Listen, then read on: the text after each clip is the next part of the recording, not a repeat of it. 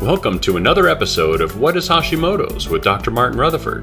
To find out more on any of our topics, or for information on scheduling a consultation with Dr. Rutherford, please visit us at whatishashimoto's.com. And now, here's Dr. Rutherford. Okay, so is it Lyme disease or Hashimoto's? I'm going to do this, even though a lot of you are going to be like saying bad things about me afterwards. So there is there's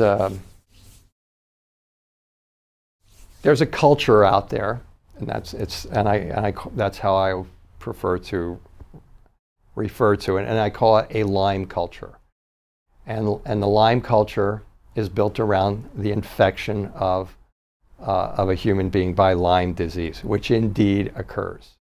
Okay, and when we were trying to figure out chronic fatigue, and we're trying to figure out chronic pain and fibromyalgia, there was two factions, and one faction was the alternative medical world, and the other faction was the alternative non-medical world. And the alternative medical world likes to, it's designed to attack the symptoms, it's designed to attack the bug, it's designed to kill the bug, it's designed to find the one thing that they think might be causing something.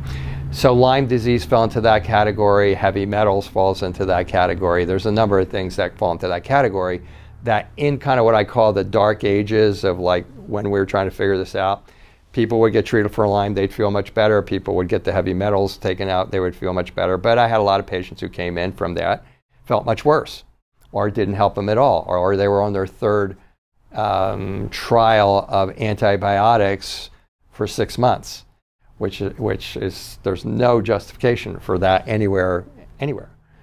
But that was the Lyme issue, and then there was a whole language of killing the Lyme, and then there's the dark field microscopy, and certainly the Lyme hides, as does Epstein-Barr virus, as does other viruses. Okay, viruses hide. That's what they do, but I mean, remember being dragged in and look at here's the virus, and you can see how it hides, and I'm like, that's common physiology for a virus. So, you know, I was never against it. Now, I'm in Reno, Nevada. Chris, I don't know if you're still here, or I'm going to talk about you, but I'm not going to say your last name, but he was here. He was an alternative medical doctor, alternative dentist. I went to him. My wife went to him.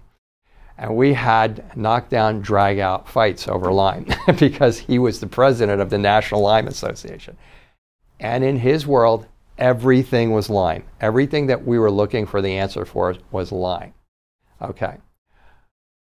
So here's what I've seen, and I know many of my colleagues will agree with this because this is what we do.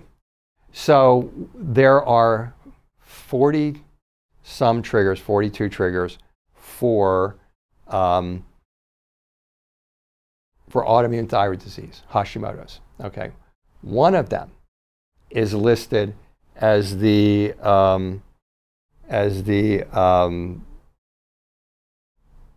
Lyme, as Lyme.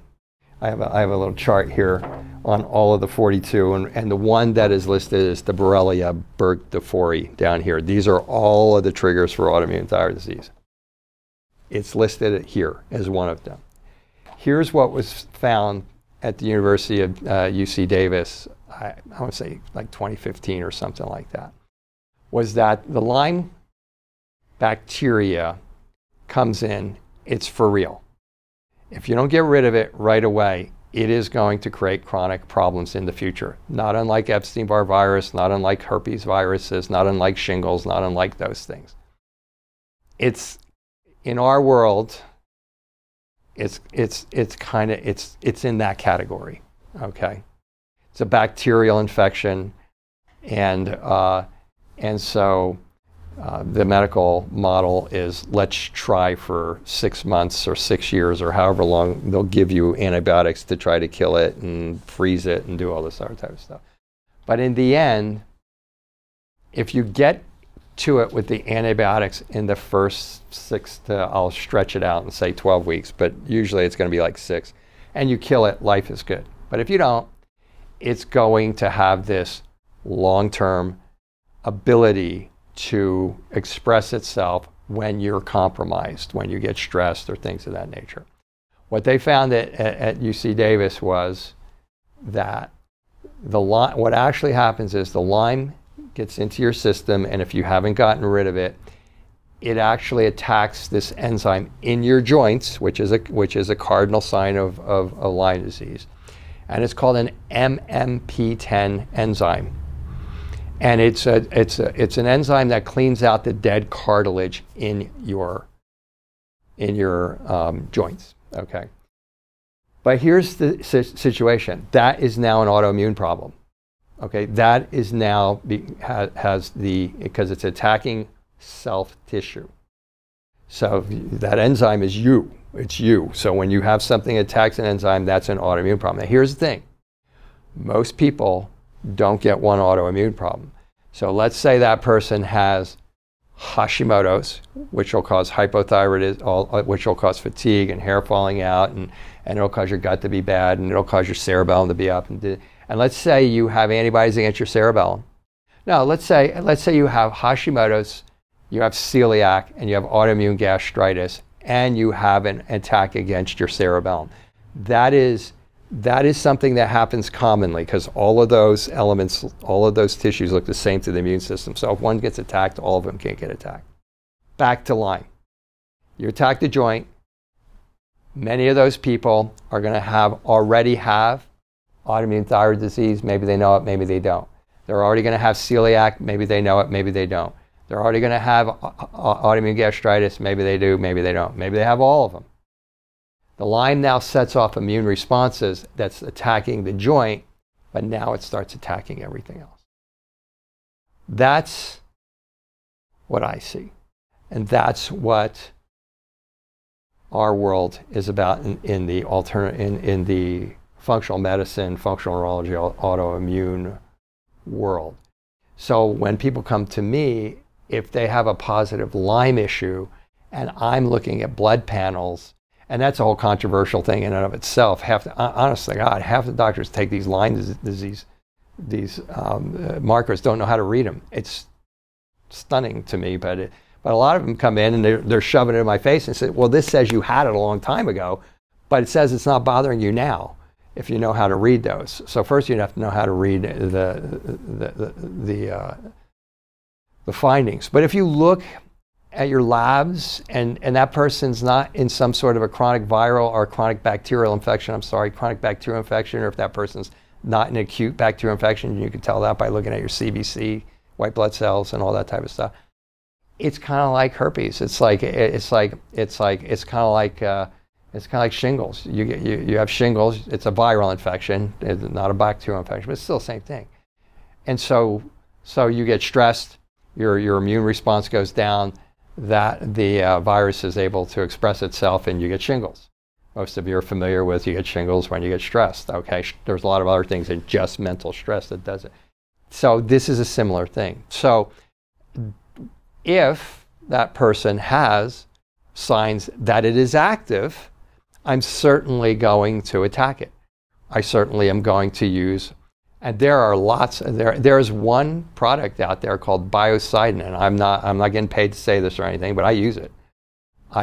It was designed to neutralize Lyme disease, and it also happens to work on a lot of other things. It's this broad spectrum antiviral, antibiotic. It's an amazing product. You guys from Biocidin, you should pay me for saying this, because it really is. And so, if there is evidence that the Lyme is actively creating the problems along with many of the other things that are on this sheet, then I'm going to attack the Lyme early. If I'm done with that patient, we've completed our protocol successfully, And now that person's looking for something to take long term to try to stop them from getting those attacks, I will have that person take a natural antibiotic at a low level to try to keep that under control so that it doesn't jump up the second you run into some sort of a stress. That's my take on it. Since that study came out, and I want to say 2015, it was around there, maybe even a little earlier, but I think it was right around there. And that study came out on how that attacks. Then it became obvious that, okay, it's creating an immune response. The person has other immune diseases. Everything blows up. And thus, my buddy Chris, my dentist, and my buddy Chris is like, it's all Lyme disease. Yeah, well, you're getting the symptoms from the Lyme. You're getting the symptoms from the thyroid, from the celiac, from the cerebellum, and all that type of stuff. And you have all of these symptoms, and your doctor's like, their eyes are rolling like, okay, this person needs to see a psychologist because nobody can have all this stuff. Oh, it's Lyme. Fair enough. There was a time when that was fair enough to say. But I think with our understandings today, I think what I'm sharing with you, which is my experience, and when I say my experience, I execute treatment protocols based on what I'm telling you, and our outcomes would suggest that what I'm telling you is more likely correct. Thank you for joining us for another episode of What is Hashimoto's? To find out more on any of our topics, or for information on scheduling a consultation with Dr. Rutherford, please visit us at whatishashimotos.com.